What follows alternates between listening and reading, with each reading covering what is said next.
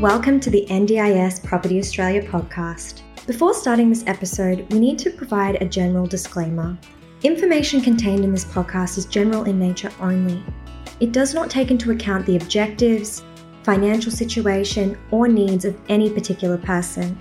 You need to consider your financial situation and needs before making any decisions based on the information in this podcast. And you should consider seeking independent and professional advice for your personal circumstances. All right, let's begin. Hi guys, it's Matthew from the office at NDIS Property here. Today we're with Hong from PPC Urban, and we'll be talking about town planning and its impact on buying an SDA property, and how it impacts on obviously going forward with acquiring land and developing in residential areas as opposed to estates, and that sort of thing. So hi Hong, how's it going today? Not too bad. And you, Matt? Yeah, not too bad. Excellent. So can you please tell us a little bit about PPC Urban and what you guys do? Excellent. So PPC Urban, we specialize in town planning and market analysis. So our job is to help the clients to buy the suitable land, suitable sites, and to understand the market opportunities and come up with a strategy to invest. So you spoke to one of our clients early today, and what sort of questions came up in relation to town planning and its impact on buying an investment property? Thanks, Matt. So this client has owned a big piece of land, 8,000 square meters in Melbourne, and right next to the shopping center with great potential. He can do anything with the site. So the question he asked me was, what can he do with the site? What's the best use? And how can he maximize the return on the investment? And we explored a few different options, particularly from the market perspective, from two perspectives. One is from the market opportunities, and also from the town planning, what he can't do under the current planning controls. So NDIS certainly came up as one of the preferred option.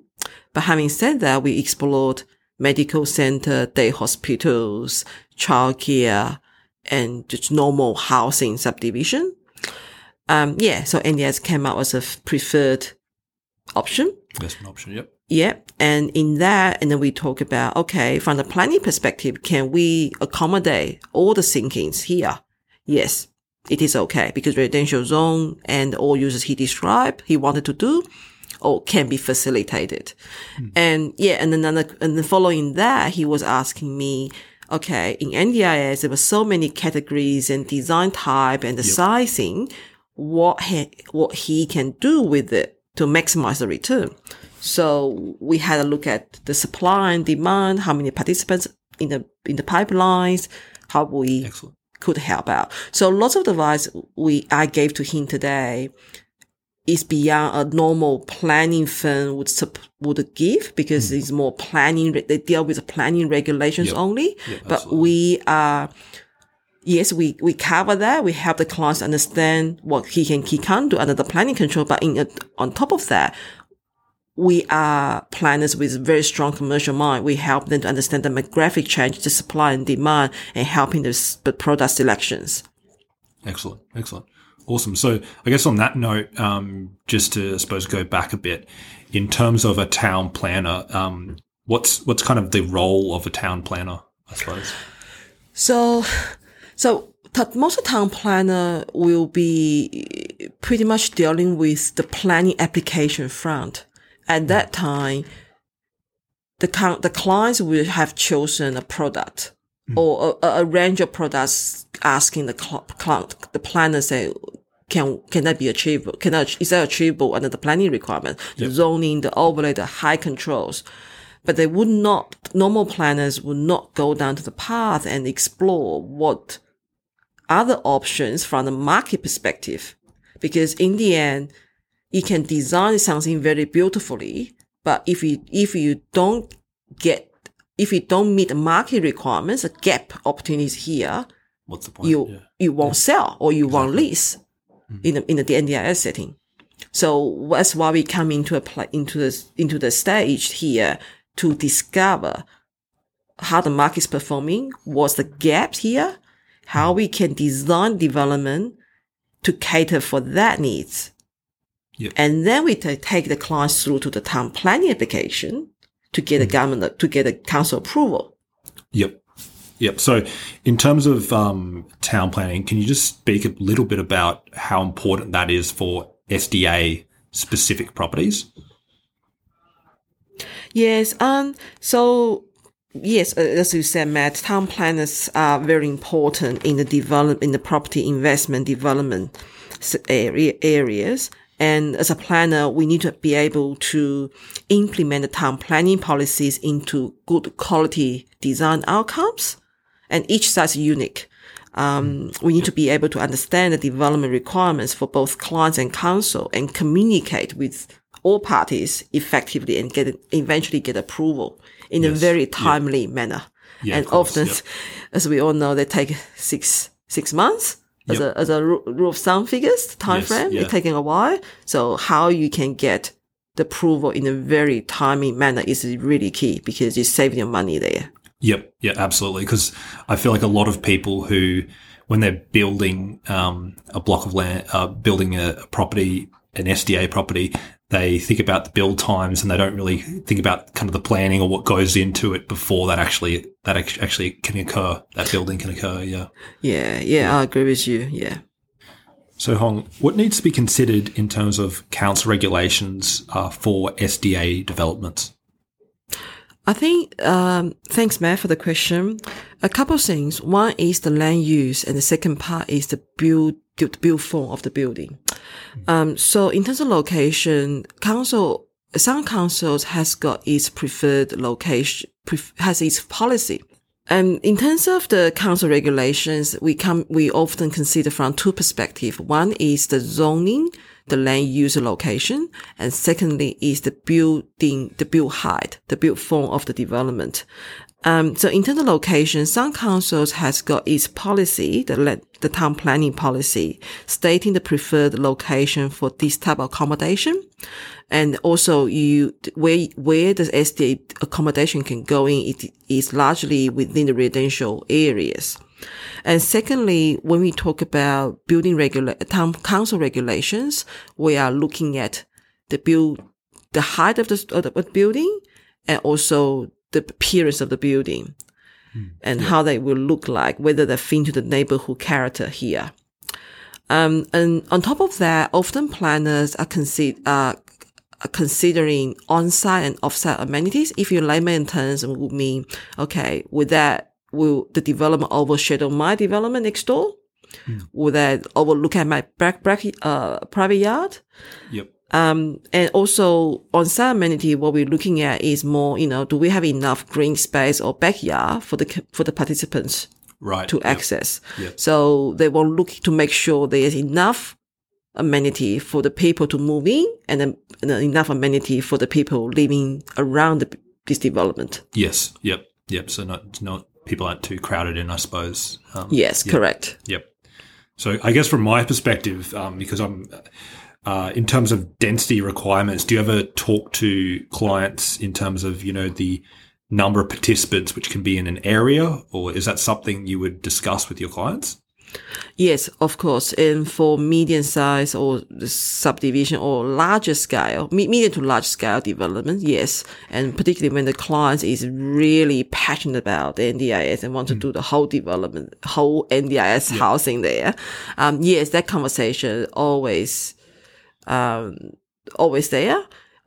So there's regulations that we always recommend the clients to consider. It depends. There's some various factors that determine the density requirements. It depends on the overall development size by number of bedrooms. Yep. It also depends on the size of dwellings that are going to be used as SDA buildings. And also the entire development is intentional community or not. So by intentional community, what I mean is that this community is dedicated or specialized. It's like clusters there. What I mean is like senior living, retirement village type of format. There's a various factor, but if you want me to use a figure, say for example, is it a 10 dwelling development complex, and assuming all of them are 2 bedrooms, and we are looking at 15 participants for an intentional community. And if it's not intentional community, in this particular case, it's still 15. So, but maybe it just depends on the ratio, because if intentional community, you can go up to 25%. Okay.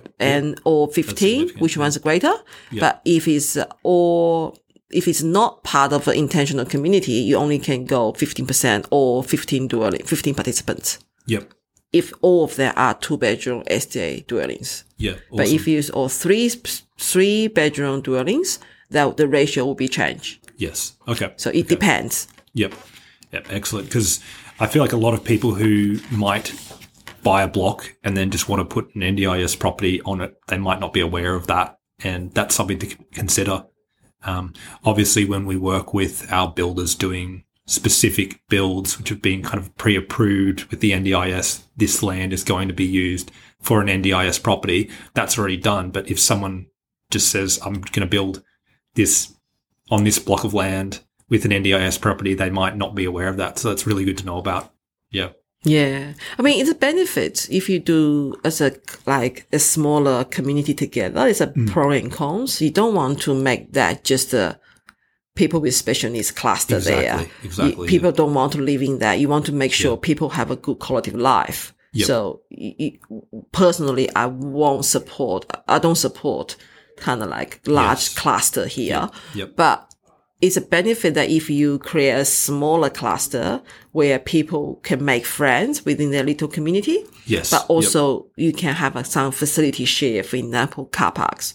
You can share some facilities so that in that way you can reduce your development cost. So the pro and cons, depending how you look at it. But personally, I don't think a large cluster would be the way to go. No, I don't think so. Yeah. Okay. Excellent. Awesome. That's really good feedback.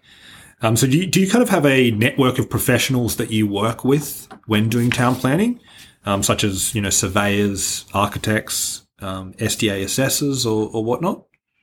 Yes, I do. We do a range of town planning applications, not just the SDA buildings.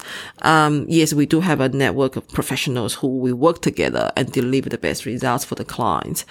But not only that, we also help the clients to build their capability and get ready for the next project. Right. So it is not about just this project. It's about how we set up it for the future, for the good future. Right. Yeah. So I think the project management or working with other consultants, the key is to manage expectations of the clients, council, understanding the limit or the boundaries that other consultants are working under different regulations. Yep. And we need to make sure we meet the SDA design standards. SDA assessor is very key in this process, because if the buildings do not meet SDA design standards, that building won't be credited. Yes. Yep. As or enrolled as a SDA building. Yep. So it is really important. Mm.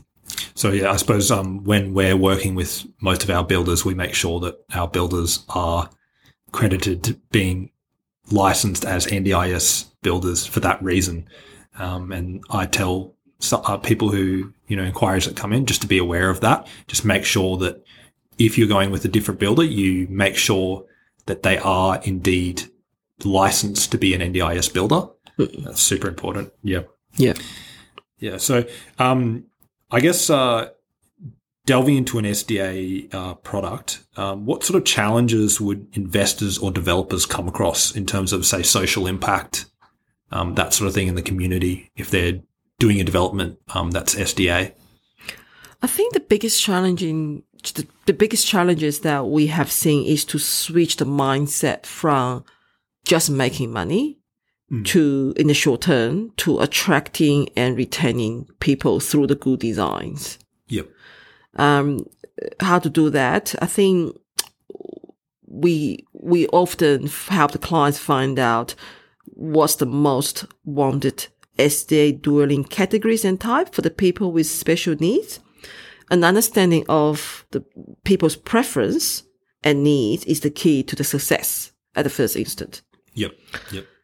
And also we need to know what's the supply out there right now and what's the proposed. Those dwellings are yet to be enrolled, but in the pipeline. So I think that's one thing. And secondly, designs need to be flexible enough to allow with room for future improvement, because people's requirements are changing. Yep, absolutely. And then you always compete with the newer SDA dwellings. That's so true. Yep. Yeah. So and so you want to make sure there's a room the design need to be adaptable. Yes. Yep. In the longer run. Yeah. So just to summarize, a design needs to be obviously in conjunction with the needs of participants. Yeah. I suppose marrying that up to the ROI needs of an investor. Yeah. In the short term, that would revolve around making sure that a property is purpose built for participants' multiple needs, and to make sure that it's a forever home going forward, and making sure that it has long-term potential, that improvements can be made. Because we always encourage our investors that if you're going to build this, make it so that it's something where you've maybe put a little bit of extra money into it for some further additions, because that's obviously going to make it more. It's going to make it better for you because you're going to make more money as an investor. It's also going to make the lives better for participants. And if they're enjoying themselves, they're going to stay there longer, and that benefits everyone. Yeah, I completely agree with you, Matt. Yep. Awesome. So my next question would be, I guess, kind of goes along with that. In the event that, I guess things don't go that well in the development process, what would be the risks of doing a SDA property as opposed to a regular residential property? I suppose the risks that would occur with a regular residential property, and then how would that be different in terms of risks for an SDA property? If any people, they want to do SDA developments, I think they are looking for long-term passive cash flow. Yep. Agreed. The risk in that is more about occupancy rate. How, if you're proposing a dwelling with 3 participants, you always can attract 1 or retain 1. Yep. And that returns very low based on your investment you put in at the capital investment I'm talking about.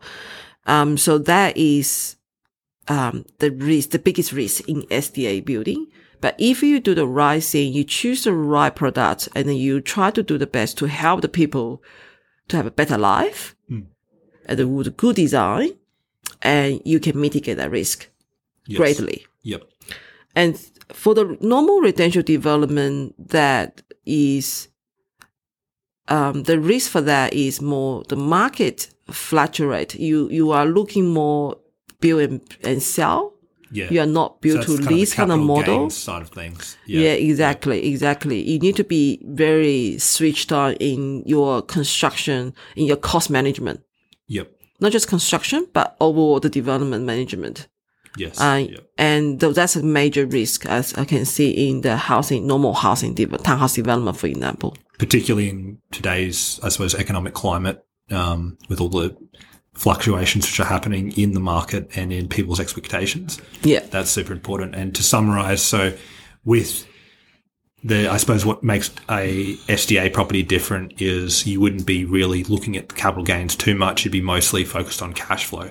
Correct. So, and going back to what we were talking about, a way to mitigate the changes to cash flow would be to make sure that your property is built as best it can be to facilitate the needs of participants, and as we mentioned earlier, to have the ultimate goal of it being a forever home.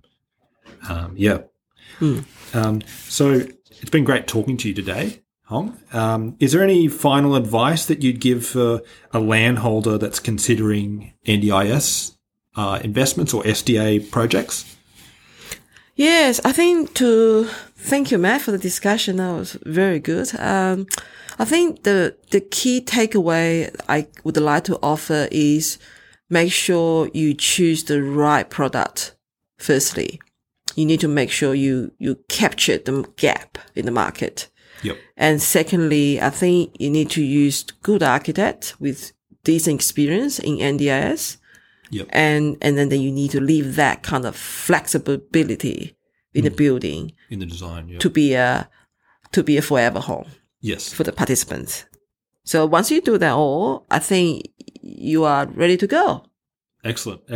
Awesome. Thanks, Hong. No worries, Matt. Nice talking to you. Thanks. We hope you enjoyed this episode. Please make sure that you are subscribed and following us so that you can keep in the loop with all of our upcoming episodes. We would really appreciate it if you could leave us a 5-star rating, a written review, and to share this episode with those that can benefit. Until next time, catch you on the next episode.